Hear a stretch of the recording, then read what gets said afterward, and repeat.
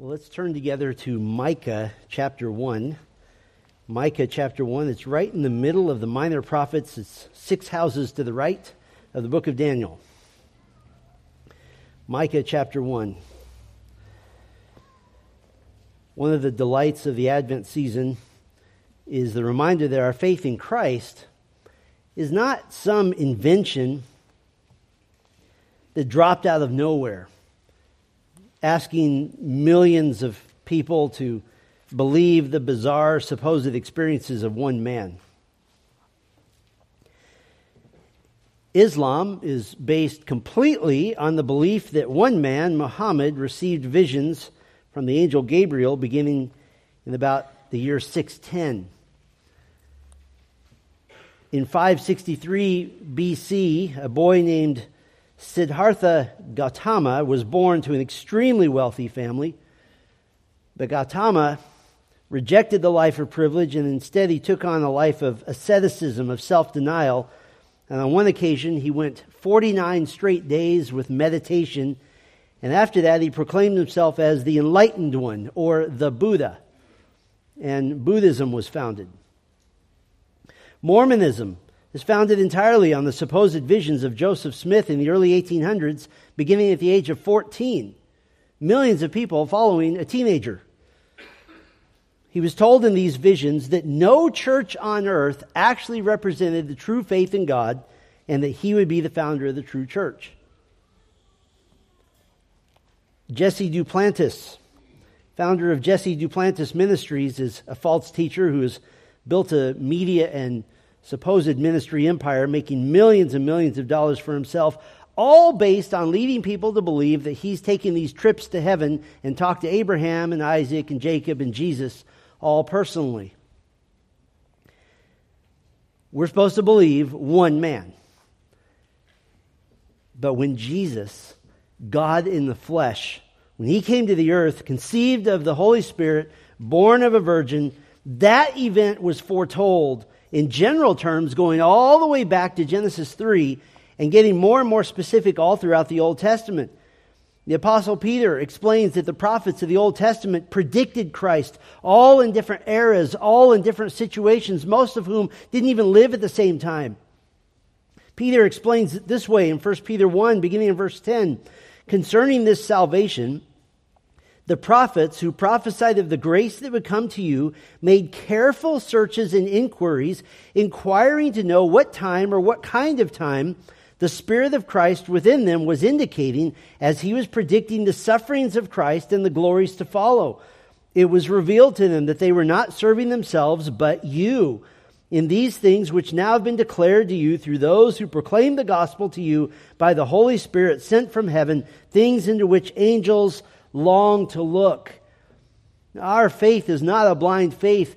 The coming of Christ has been predicted literally for thousands of years.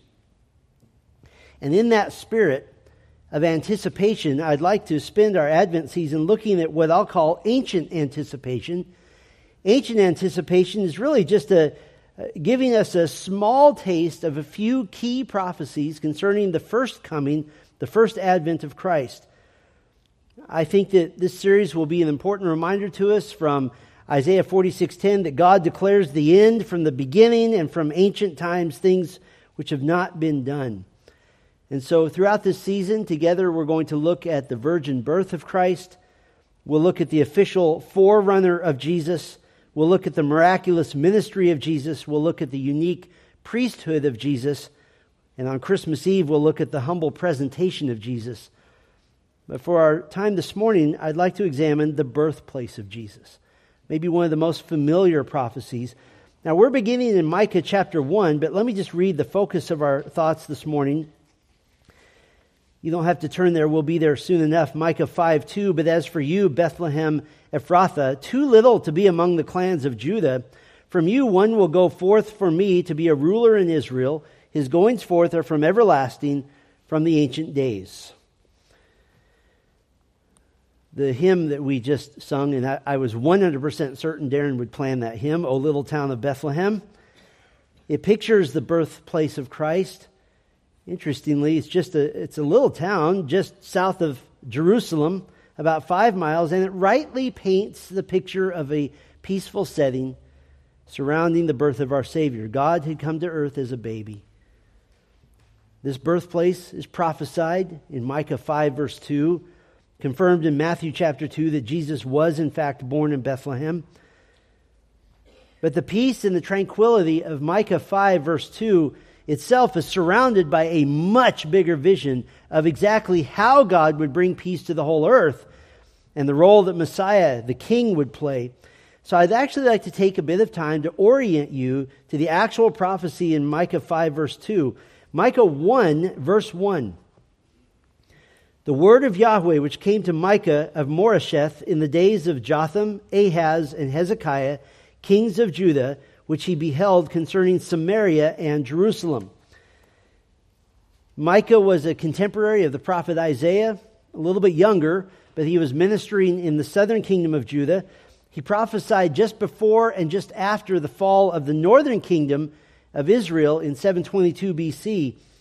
Now, being from this little tiny village of Moresheth, Micah sympathized with the peasant working class, those who were just the day laborers. They were often being oppressed in Micah's day by wealthy landowners, by the powerful elite, because the powerful were ignoring the law of God concerning being a vibrant, caring, unified, loving community of faith. So the main message of the book, as indicated in Micah 3 verse 8, was to declare to Israel, in this particular case, meaning the southern kingdom of Judah in particular, declaring to them the injustice of their society. They were disregarding the covenant God had made with them. They were ignoring the law. They were committing covenant treachery against God. And so Micah will call out against this injustice, particularly against the underprivileged, which should never have been happening. The law of God was set up that if you obey the law, compassion and help rules the day. If the wealthy and the leadership aren't corrupt, then there's no poverty, there's no lack, there's no need.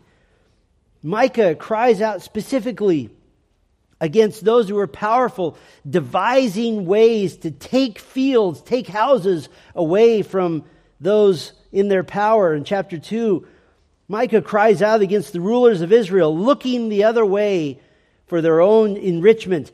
He calls many of the rulers in chapter 3, you who hate good and love evil, who tear off their skin from them, and who eat the flesh of my people. Micah cries out against the corrupt legal system, which was self-protecting, judges taking bribes, priests getting rich, false prophets giving prophecies for money. In chapter 3, all the while, the wealthy and the elite were saying, Micah 3:11, is not Yahweh in our midst? Evil will not come upon us. Micah's prophecies are basically divided into 3 sections, 3 topics. And this really helps us set the scene for the Bethlehem prophecy. In chapters 1 and 2, the first section we could call Judah's punishment and future restoration. Judah's punishment and future restoration. Micah's first oracle in chapter 1, verses 2 through 7, gives us an image of a courtroom. And this courtroom is announced from the Lord's heavenly temple. Micah 1, verse 2. Hear, O peoples, all of you, give heed, O earth, as well as its fullness, and let Lord Yahweh be a witness against you, the Lord from his holy temple. For behold, Yahweh is going forth from his place. He will come down and tread on the high places of the earth. The mountains will melt under him, and the valleys will be split like wax before the fire, like water poured down a steep place. All this is for the transgression of Jacob and for the sins of the house of Israel. What is the transgression of Jacob? Is it not Samaria? What is the high place of Judah? Is it not Jerusalem? So I will make Samaria a heap of ruins in the field, planting places for a vineyard, and I will pour her stones down into the valley and will lay bare her foundations. And all of her graven images will be smashed, and all of her earnings will be burned with fire. And all of her idols I will make desolate, for she collected them from a harlot's earnings, and to the earnings of a harlot they will return. Samaria, mentioned here, the capital city of the northern kingdom of Israel, is under the condemnation of God. And very shortly, Assyria would come and crush the northern kingdom. A warning is issued to the southern kingdom of Judah as well in verse 5. Then in verses 8 through 16, Micah laments the fact, he's saddened over the fact that the judgment of God is coming to Judah. And in fact, he begins naming the towns and the cities which are in God's crosshairs. Judgment's coming to them. And in verse 13, most notably, the fortress city of Lachish is mentioned. That will become very important to us when we get to chapter 5. Then in chapter 2, Micah gives two speeches of doom. The first speech concerns the heart evil, the abject wickedness of the oppressors in Judah. Chapter 2, verse 1. Woe to those who devise wickedness, who work out evil on their beds. When the light of the morning comes, they do it, for it is in the power of their hands. And they covet fields and then tear them away, and houses and take them away. And they oppress a man in his house, a man in his inheritance. The wealthy were desiring to get wealthier by taking from others. The second speech of doom concerns the fact that the nation is ignoring the preachers, ignoring the prophets. Chapter 2, verse 6. Do not speak dripping out words, they say, while dripping out words. But if they do not drip out words concerning these things, dishonor will not be turned back. Is it being said, O house of Jacob, is the Spirit of God impatient? Are these his deeds? Do not my words do good to the one walking uprightly? In other words, the Lord is the one doing this evil. You are. If you're doing right, you have nothing to fear from God. And so the nation now is headed toward great discipline. But as always in the minor prophets, God always tempers the coming judgment with a future promise of restoration. Verse 12 of chapter 2, I will surely assemble all of you, Jacob. I will surely gather the remnant of Israel. I will put them together like sheep in the fold, like a flock in the midst of its pasture. They will be noisy with men. And what's this restoration going to look like? That's the second big section of Micah. Chapters 3, 4, and 5 we could call the coming Messianic kingdom. The coming Messianic kingdom. In chapter 3, verses 1 through 3, God condemns the most powerful in Judah as being corrupt, as being wicked. And so trouble is on its way. Ultimately, this will happen by the hands of the Babylonians in about a century. And listen to what God will do with Israel's elite at that point. Chapter 3, verse 4. Then they will cry out to Yahweh, but he will not answer them. Instead, he will hide his face from them at that time because they have practiced evil deeds. Verses 5 through 7. Micah condemns all the false prophets, all the preachers who refused to confront sin, who only preached what the people wanted to hear, instead of warning them about their sin. And he declares that all these prophets who say all is well, or God loves you and has a wonderful plan for your life, they're going to be decimated in the judgment. Verse 6, therefore it will be night for you without vision, and darkness for you without divination. The sun will go down on the prophets, and the day will grow black over them. Now, what does this mean? There'll be night for you without vision. These are men, see if this sounds familiar, who are saying, God says you're going to be fine. You're going to be wealthy. You're going to be prosperous. You're a good person. And he says these so-called visions are going dark. Verse 7, the seers will be ashamed and the diviners will be humiliated. Indeed, they will all cover their mouths because there's no answer from God. In other words, those preachers are pretty irrelevant when Jerusalem is being overrun by Babylonians. But Micah, on the other hand, as a preacher of righteousness, he declares his own loyalty, he declares his faithfulness, and he stands alone, as it were. Verse 8 of chapter 3, on the other hand, I am filled with power, with the Spirit of Yahweh, and with justice and might, to declare to Jacob his transgression, even to Israel his sin. This is Micah saying, if I have to stand alone, I will preach against sin, and I will warn against judgment. Micah ends this section declaring that Jerusalem, Zion, in verse 12, will be plowed as a field. Jerusalem will become a heap of ruins. And that's exactly what happened in 586 BC, about a century later, when Nebuchadnezzar invaded for the third time, and this time completely destroyed Jerusalem. But Israel was to have hope.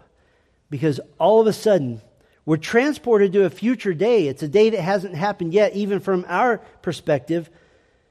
In chapter 4, verses 1 through 5, Jerusalem is going to be the center of the world. Verse 1, now it will be that in the last days the mountain of the house of Yahweh will be established as the head of the mountains and will be lifted up above the hills, and the people will stream to it. And many nations will come and say, come and let us go up to the mountain of Yahweh and to the house of the God of Jacob, that he may instruct us from his ways, and that we may walk in his paths. For from Zion will go forth the law and the word of Yahweh from Jerusalem. In contrast to the destruction of Jerusalem in chapter 3, Zion now is the spiritual capital of all the nations.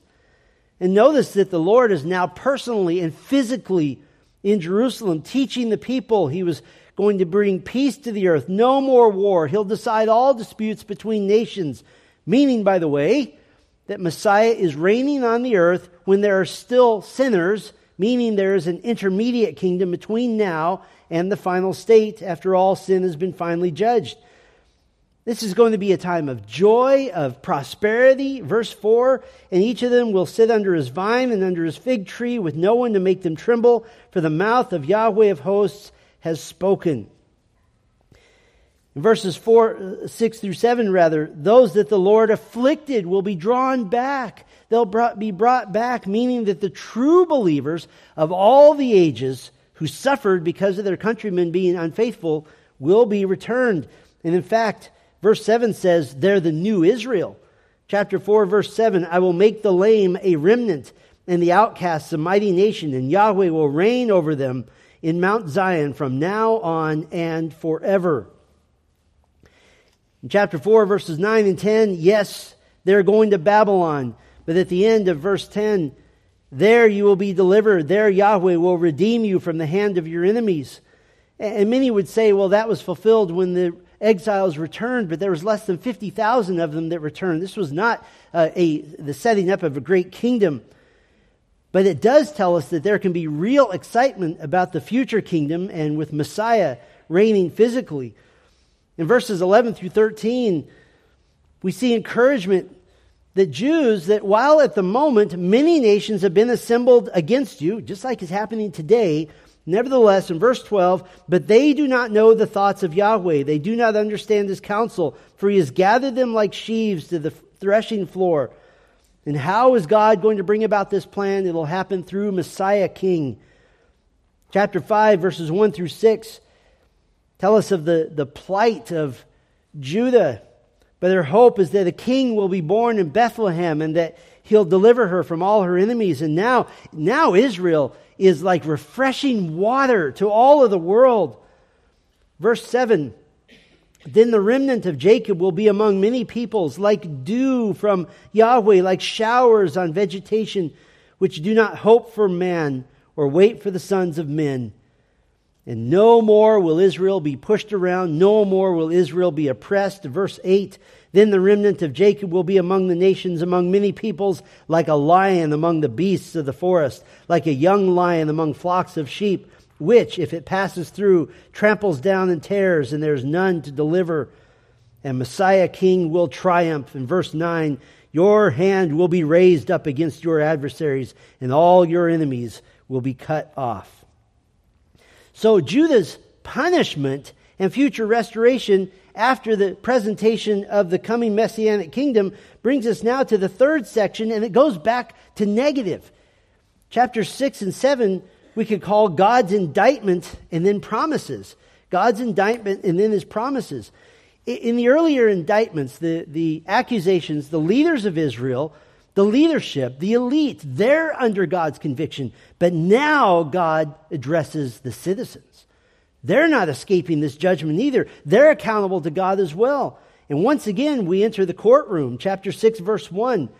Listen now to what Yahweh is saying. Arise, plead your case before the mountains, and let the hills listen to your voice. Listen, you mountains, to the case of Yahweh, and you enduring foundations of the earth, because Yahweh has a case against his people. Even with Israel, he will reprove. God calls his first witness. It's himself. In verse 3, my people, what have I done to you? And how have I wearied you? Answer me. Indeed, I brought you up from the land of Egypt and ransomed you from the house of slavery. And I sent before you Moses, Aaron, and Miriam. The people had fallen into a hollow religiosity which didn't live itself out in holiness, didn't live itself out in love. That's what would have happened in the case of true, genuine, saving, repentant faith. And he condemns the people, thinking that they're accepted by God because of their countless sacrifices. And he reminds them about what he said about true faith. Chapter 6, verse 8. He has told you, O man, what is good. And what does Yahweh require of you but to do justice, to love loving kindness, and to walk humbly with your God? And so because Israel, even their very citizens, have rejected God's ways, in verses 9 through 16, judgment is issued, and it's summarized in verse 13 of chapter 6. So also I will make you sick, striking you down, desolating you because of your sins. And so, of course, as a prophet of God, the preacher that is proclaiming these things, Micah is stricken by this. He's just horrified that this is going to happen to his people. And he prays a prayer of lament. Chapter 7, verse 1, woe is me, for I am like the fruit pickers, like the grape gatherers. There is not a cluster of grapes to eat, or a first ripe fig which my soul desires.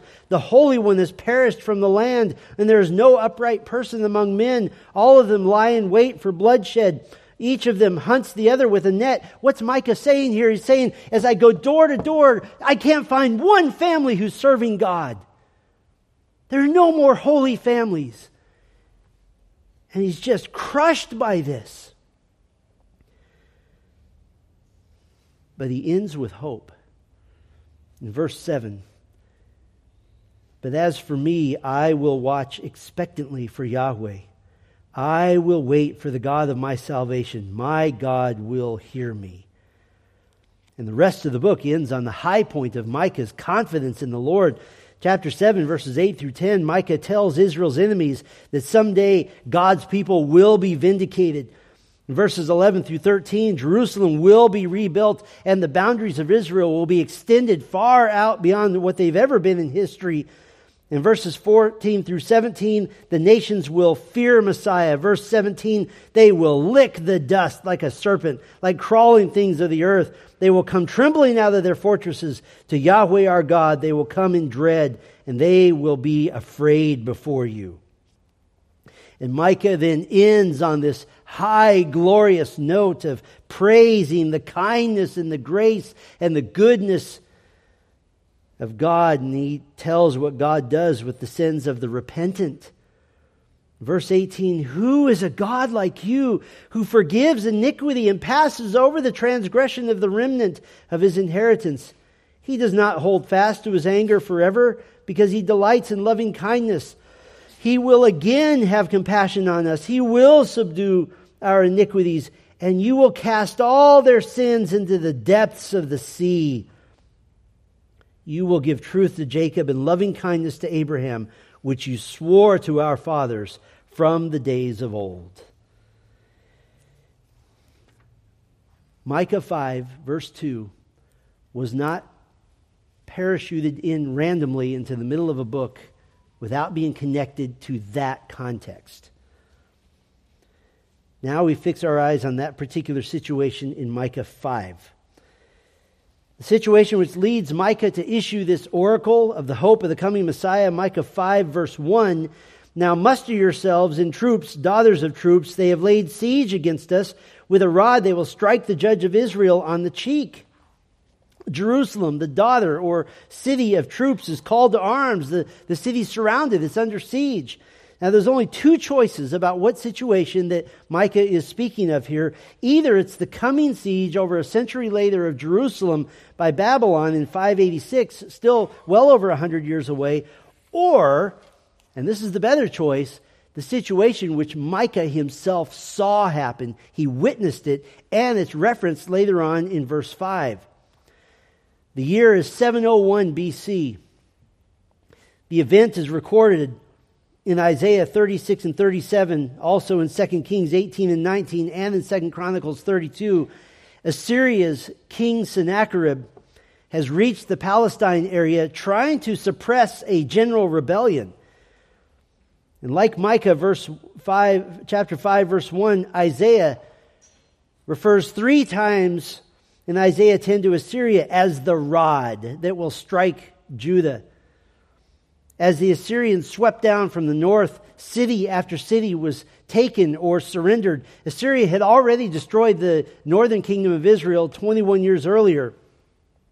The last stronghold, the last fortress between Jerusalem and the Assyrian army was the fortress city of Lachish, 29 miles southwest of Jerusalem. Now remember, Micah 1:13, Lachish is listed in the cities for coming judgment.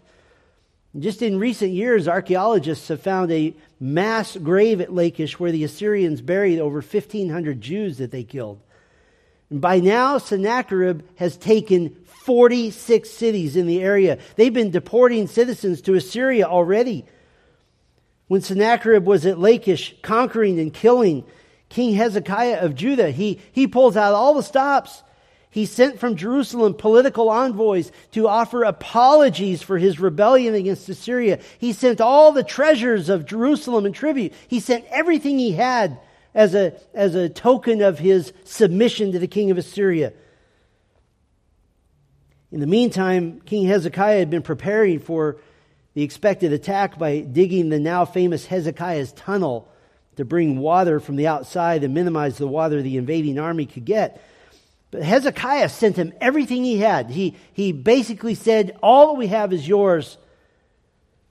But Sennacherib said, that's not enough.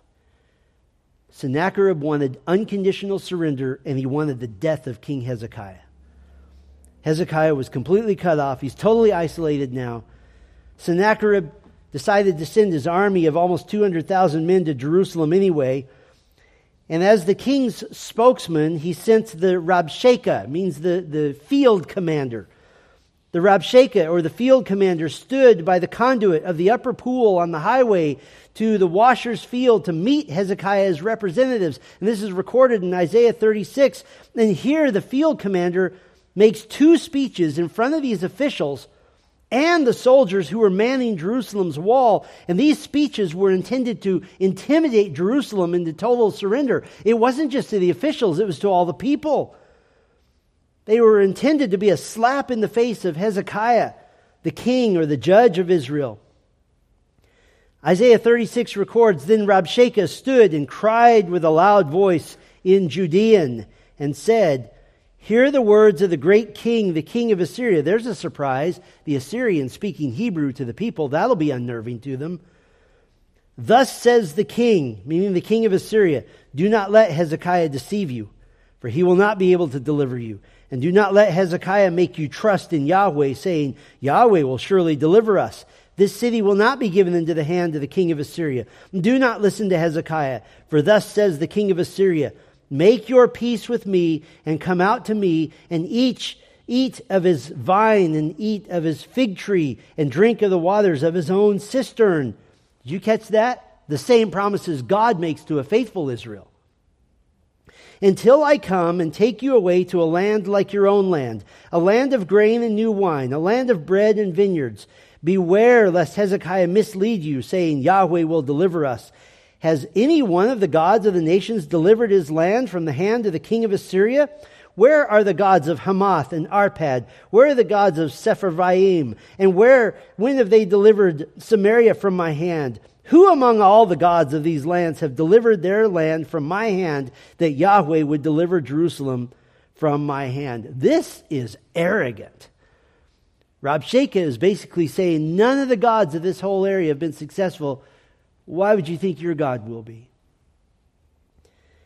Now, the account of this situation by Isaiah focuses on the immediate situation and the genuine dilemma that King Hezekiah was in. Judah was nationally corrupt, but Hezekiah, generally speaking, was a good and faithful king. He did his best to follow the Lord. But Micah, he takes his focus far beyond just that current situation. He looks to far ahead in the future to the ultimate salvation of Israel, the ultimate solution for Israel and for the whole world. And from verse 1, where he says, with a rod they strike the judge of Israel on the cheek, meaning Hezekiah. And now Micah just transports us to the future, to the coming of Messiah. But as for you, Bethlehem, Ephrathah, too little to be among the clans of Judah, from you one will go forth for me to be ruler in Israel. His goings forth are from everlasting, from the ancient days. Now you know the context of Micah 5:2. These elements, this passage rather deals with elements both of first coming of Jesus and the second coming of Jesus. So I'd like to just show you some details about the King of Israel, the coming King of Israel. The first specific detail we'll call the King's place. The King's place, the place of his birth, his human origin. Micah gives a contrast to the seemingly hopeless situation as the armies of Sennacherib have surrounded Jerusalem with this conjunction, but as for you. Micah personifies Bethlehem as if it's a person. Bethlehem, interestingly, it's a paradox of sorts. Compared to Jerusalem, it's humble, it's nondescript, it truly is a little town. And yet, from that little town, the age of Messiah is launched. Bethlehem is both exalted and scarred in the history of Israel. Jacob, the son of Isaac, son of Abraham, had one true love in his life, his beloved Rachel. Rachel was taken from him early as she gave birth to their second son, and so Jacob buried Rachel at Bethlehem. The prophet Jeremiah prophesied of a time of tremendous grief for Bethlehem, picturing Rachel grieving her own children. In Jeremiah 31:15, a voice is heard in Ramah, lamentation and bitter weeping. Rachel is weeping for her children. She refuses to be comforted for her children because they are no more. And of course, this prophecy is fulfilled in Matthew chapter 2, when King Herod, in a desperate search to murder the baby Jesus, murdered all the baby boys in Bethlehem and the surrounding region. During the time of the judges, after the conquest of Canaan and beginning the era of the kings, or before the era of the kings would begin, rather, Israel repeatedly descended into immorality and debauchery and idolatry, and Bethlehem wasn't spared. Judges 19 records a terrible incident in Bethlehem in which a man's concubine was raped by men from the tribe of Benjamin, and she's so badly injured that she died. And this incident ultimately started a civil war between the tribe of Benjamin and the rest of Israel, and it resulted in the deaths of over 40,000 men of Israel and 40,000 men of Benjamin, almost 100,000 men, all because of immorality in Bethlehem. But here's the paradox. At exactly the same time period, in Bethlehem, the city of paradoxes, one of the most beautiful stories in all the Bible unfolds, a picture of redemption as illustrated by Bethlehem. Because it was in Bethlehem that the young Moabite widow in desperate straits, Ruth, she came and she's graciously taken in by a faithful, God-fearing, law-keeping man named Boaz. Their family is blessed, and their family acts as a beacon of hope and light as to what Israel could be like if she would just obey the Lord. And in fact, Boaz and Ruth would become the great-grandparents of one who would set Israel on a straight course of the Lord's blessing, King David. And so because Boaz made his family home in Bethlehem, as did his son Obed and his grandson Jesse, and Jesse's youngest son David, that would become the nickname of Bethlehem. It's still today, it's still called the city of David. And it would be to David of Bethlehem that God would give his covenant to have a ruler from the line of David beyond the throne of Israel forever. And so Bethlehem is not chosen at random to be the place of the king. It was the birthplace of David, and to make ultimately clear who David's heir to the throne was to be, Bethlehem would be the birthplace of what Jesus was often nicknamed. He was often called the Son of David, born in the city of David. Isn't it marvelous that we have a God who so perfectly orchestrates the events of redemptive history that he leaves no doubt as to his sovereignty over all things? I mean, God orchestrated the birth of David by bringing a no-account Moabite woman who in God's providence is taken in and has her whole life restarted in the house of Boaz. 700 years before the fact, God tells us through Micah that the son of David, the Savior of the world, will be born in Bethlehem, and it happens. How did it happen? Just before Jesus was born, as we read earlier in Luke 2, now it happened that in those days a decree went out from Caesar Augustus for a census to be taken of all the inhabitants of the earth. I love that. Now it happened. In other words, God caused it. And so Joseph and Mary had to get going to Joseph's ancestral home, Bethlehem. By the way, we see from Scripture that God is totally, completely sovereign. I think it's a little ridiculous to try to remove God's sovereignty when it comes to our salvation. That somehow, all of a sudden, God has orchestrated all the events of Christ's birth to be born exactly in the right place, exactly at the right time. But when it came to you and your salvation, God's hands off. Like, he doesn't mess with that. He's just hoping that you'll choose him. No, you didn't choose God. God chose you. And just as certainly as God passed over David's brothers and chose him as king, God chose us in him before the foundation of the world. Ephesians 1:4. That as someday you walk the streets of New Jerusalem, as someday you marvel at the wonders of the new earth and new heaven, as you fellowship with the angels and with one another for all eternity, as all the nations of the new earth bring their tribute and love and worship and honor to God enthroned in New Jerusalem, it will always be because God chose you. And we forever give him thanks. God chose the birthplace of David. God chose the birthplace of Jesus. And God chose the spiritual birth time and place of you and of me. That's the king's place. There's a second specific detail we'll call the king's progress. The king's progress.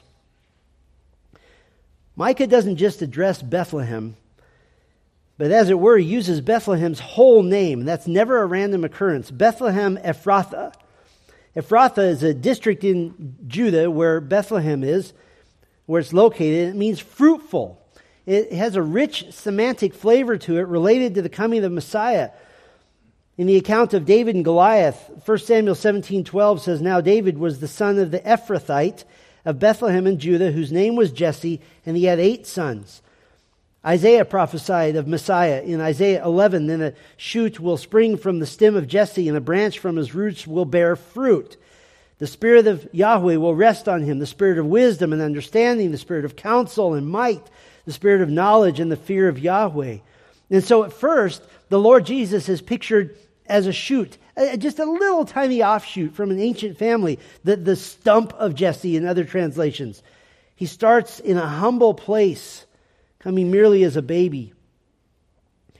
And now Micah characterizes Bethlehem as being too little to be among the clans of Judah.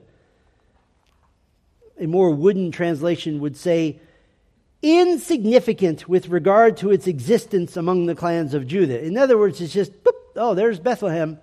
It's nothing. And from the most insignificant of the clans of Judah, God chooses the most insignificant son. You may recall from 1 Samuel 16 that the prophet Samuel was sent by God to choose the true king of Israel, and God rejected King Saul, and God sent Samuel to the family of Jesse, and Jesse presented to Samuel 7 sons, and Samuel rejected all of them. The 8th son of Jesse was so insignificant in the family, in the ancient Near Eastern way of thinking, that Jesse didn't even bother getting him. It's like, I got 7 boys. Oh yeah, well, I got 8, I guess. And yet God chose the most insignificant. He chose David. And he promised David that he would build a house for God's name and establish his throne forever. But now that Jesus comes, we get an update. Jesus now comes to fulfill that promise of God, and Matthew's gospel gives an update of Micah 5 verse 2, breaking news of the reversal of fortunes. of a turning tide, of a new era for Bethlehem. Micah 5:2 says that Bethlehem is too little, too insignificant to even be considered among the clans of Judah. Matthew's gospel gives an update, though, in proclaiming the birthplace of Christ. Matthew loosely cites Micah 5 verse 2, and he updates the new situation. Matthew 2 verse 6, "And you, Bethlehem, land of Judah, are by no means least among the rulers of Judah, for out of you shall come forth a leader who will shepherd my people Israel." See, when Micah 5:2 was written, it was true that Bethlehem was a no-account town, but that changed with the birth of Christ. Matthew would have written originally to a Jewish audience. They would have known the wording of the original text, and they would have recognized Matthew's addition. This was not a mistake in quoting the scripture, but this was an interpretive explanation that the little shoot out of the stump of Jesse would grow in greatness. And we see this explained in the next specific detail about the king's priority. The third detail, the king's priority. The next phrase in verse 2 says, "From you one will go forth for me to be ruler in Israel." Oh, this is a huge theological concept, and I don't want you to miss this. That the coming of Christ was first and foremost for God the Father. It was for Him. Now, we could survey the history of King Jesus in about 1 minute. The world falls into sin. God will send a Savior. Genesis 3. The Savior will be God in the flesh. Job 19. The Savior would be born in Bethlehem. Our text here. The Savior will die for the sins of all who would place their faith in Him. Isaiah 53. The Savior will be raised and ascend into heaven as the Holy Spirit gathers kingdom citizens during the time of Israel's continued rebellion. That's the time we're in right now. The Savior King will return. He'll redeem Israel and gather His peoples from all nations together. Zechariah 12 and 14. The Savior will reign for 1,000 years while Satan is bound. Satan will be loosed and one last rebellion will take place, quickly put down by Christ. All evil, all wickedness will be dealt with from every age. Creation will be purified and readied for the final state in which all the saved of all the ages will be gathered on new earth. And the priority of Christ all this time, Genesis 3 all the way to a future day. The priority of Christ, 1 Corinthians 15:24, then comes the end, when He delivers the kingdom to God the Father, after destroying every rule and every authority and power. The coming of Jesus Christ. For from you will go forth for me. The coming of Jesus Christ is for the Father. That's why Micah says that the coming of a ruler is for God the Father. And the seat of Messiah's government during the time of His reign on earth will be Israel, to be ruler in Israel. There's a fourth specific detail about the king's power. The king's power. In verse 3, "Therefore He will give them up until the time when she who is in childbirth has borne a child. Then the remainder of His sons will return to the sons of Israel." Verses 2 and 3 put together the two advents of Christ. And this is familiar to us. Isaiah 9:6, "For a child will be born to us, a son will be given to us." That's the first coming. The government will be on His shoulders. That's the second coming. Isaiah 61:1 in the first half of 2, "The Spirit of the Lord Yahweh is upon me, because Yahweh has anointed me to bring good news to the afflicted." That's the first coming of Christ. The end of verse 2 of Isaiah 61, "To bring the day of vengeance of our God." That's the second coming. And so Micah 5:3 has this reference, "Therefore He will give them up until the time when she who is in childbirth has borne a child. Then the remainder of His brothers will return to the sons of Israel." First two lines, first coming. Second two lines, second coming. Verse 3 says Jesus will give them up. Jesus turned away from Israel as a nation when they crucified Him, but only for a time.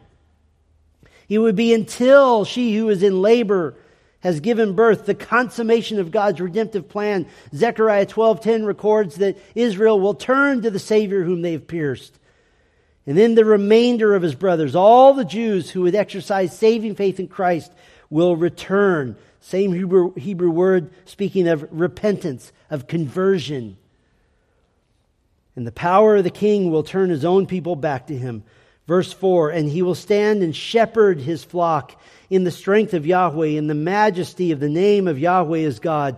And they will remain, because at that time he will be great to the ends of the earth. And this one will be peace. Did you catch the David-like imagery here? David was the shepherd who became king. Jesus is the king who becomes the great shepherd. But he's no simple or nondescript shepherd. He will rule in the strength of Yahweh and the majesty of God. Israel will be secure because Christ will be great to the ends of the earth. And the theocracy of the greatest magnitude now happens, a divine monarchy with Christ on the throne of Israel, the seat of power in all the earth. And verse 5 continues, when the Assyrian enters our land, when he treads on our citadels, then we will raise against him 7 shepherds and 8 princes of men, and they will shepherd the land of Assyria with the sword, the land of Nimrod at its entrances. And he will deliver us from the Assyrian when he enters our land and when he treads within our borders. Micah is using a figure of speech. It's called a synecdoche. You don't have to worry about that. But it means where a part of something represents the whole. One piece of the pie represents the whole pie, as it were. The original reader would be familiar with Assyria. At this time, the Assyrians are the bad guys. But Assyria now becomes representative of Messiah's triumph over all the nations that would come against him. This is recorded in Revelation 16 at the end of the Great Tribulation when the return of Christ is imminent and the nations know he's coming. Revelation 6 says this. Demonic spirits are now going to fool the kings of the earth. Revelation 16, 14 through 16 says that the kings will be fooled by these spirits, these demons, and they gather them together to the place which in Hebrew is called Armageddon. And Micah says here that God will raise up 7 shepherds and 8 princes of men. Zechariah 14:5 says that when Christ returns, then Yahweh my God will come and all the holy ones with him. And Revelation 9 confirms with all this, gets all tied together, that this is the army of God consisting of his angels and his resurrected saints of this age, ready to follow their commander and king. What power, what might, what supremacy. You see how quickly we go from a babe in Bethlehem to a king conquering the world in the matter of a half page of verses. The king's place, his progress, his priority, his power. Let me give you one final specific detail about the coming king. The king's permanence.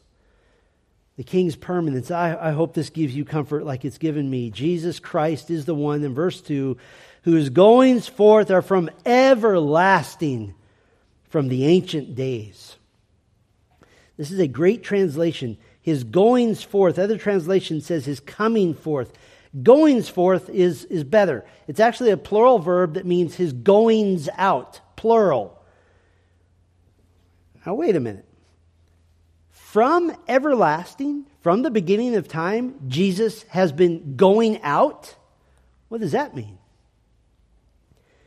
When has the second member of the Trinity gone out, so to speak?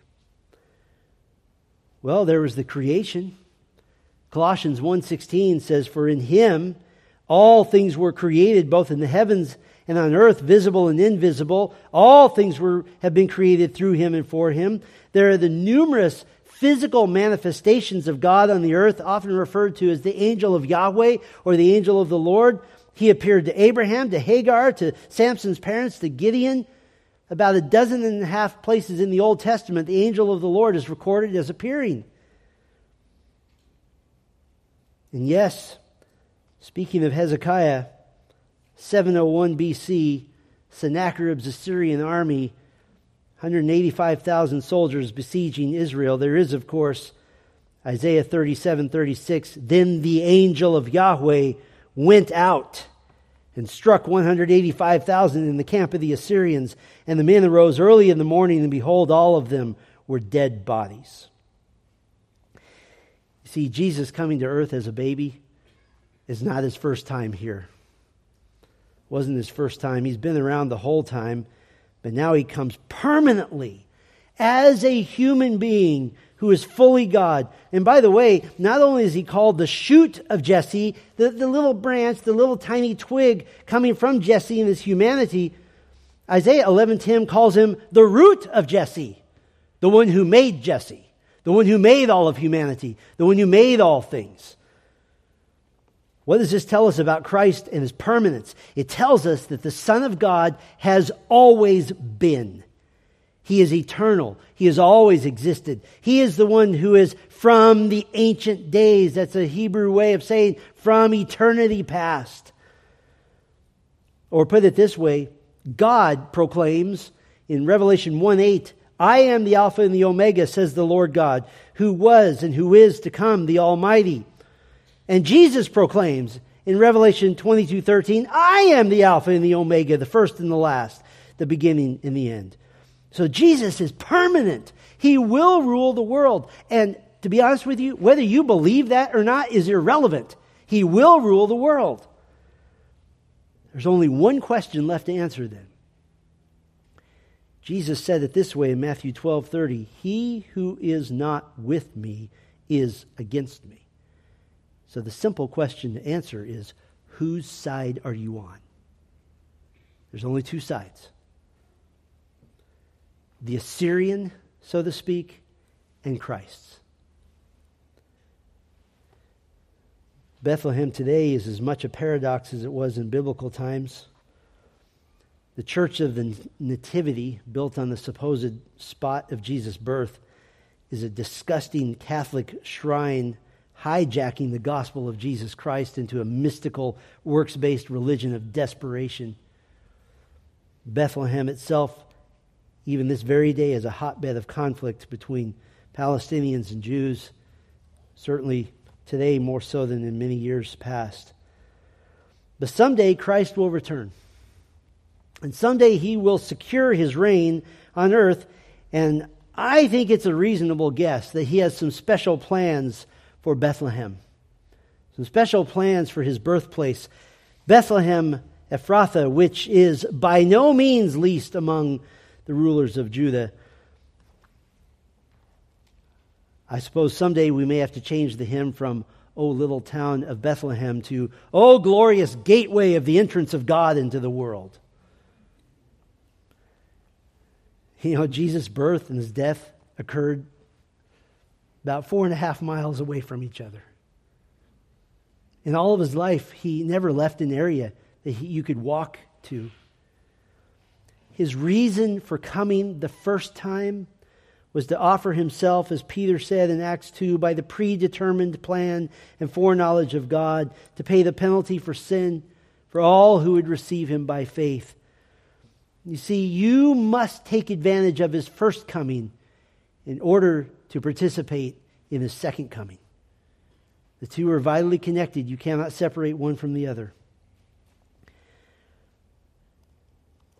My prayer for all of you and for myself is that our thoughts, as they're drawn toward the meaning of this season, that you won't be restricted by the cultural, usual, stereotypical thoughts merely of Jesus as a baby.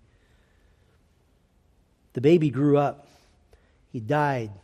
He rose again. He ascended into heaven. Even now he is seated at the right hand of the Father until that day when he girds himself for battle and prepares to return to the world that rejected him. You see, the prophecy of Bethlehem in Micah 5:2 takes us very quickly from the baby in the manger to the king on his throne. And we must always keep that connection. Let's pray together. Father, as we mentioned, our prayer is that our thoughts, as we're drawn toward the meaning of this season, that we won't be restricted to just the stereotypical thoughts that we're often fed. Micah 5 verse 2 wasn't placed completely without a context. The birth of Jesus in Bethlehem is the singular hope for the world, that as he went to the cross and was raised from the dead and ascended into heaven and even now intercedes for all who would believe on him, that there will be a day when he is no longer seated at your right hand, but he stands and he girds himself for battle and mounts the white horse of battle to return to the earth which rejected him and to take back what is rightly his. And someday Bethlehem will be purified. What a glorious time that will be when the little town of Bethlehem is lifted up as the glorious place that our King came.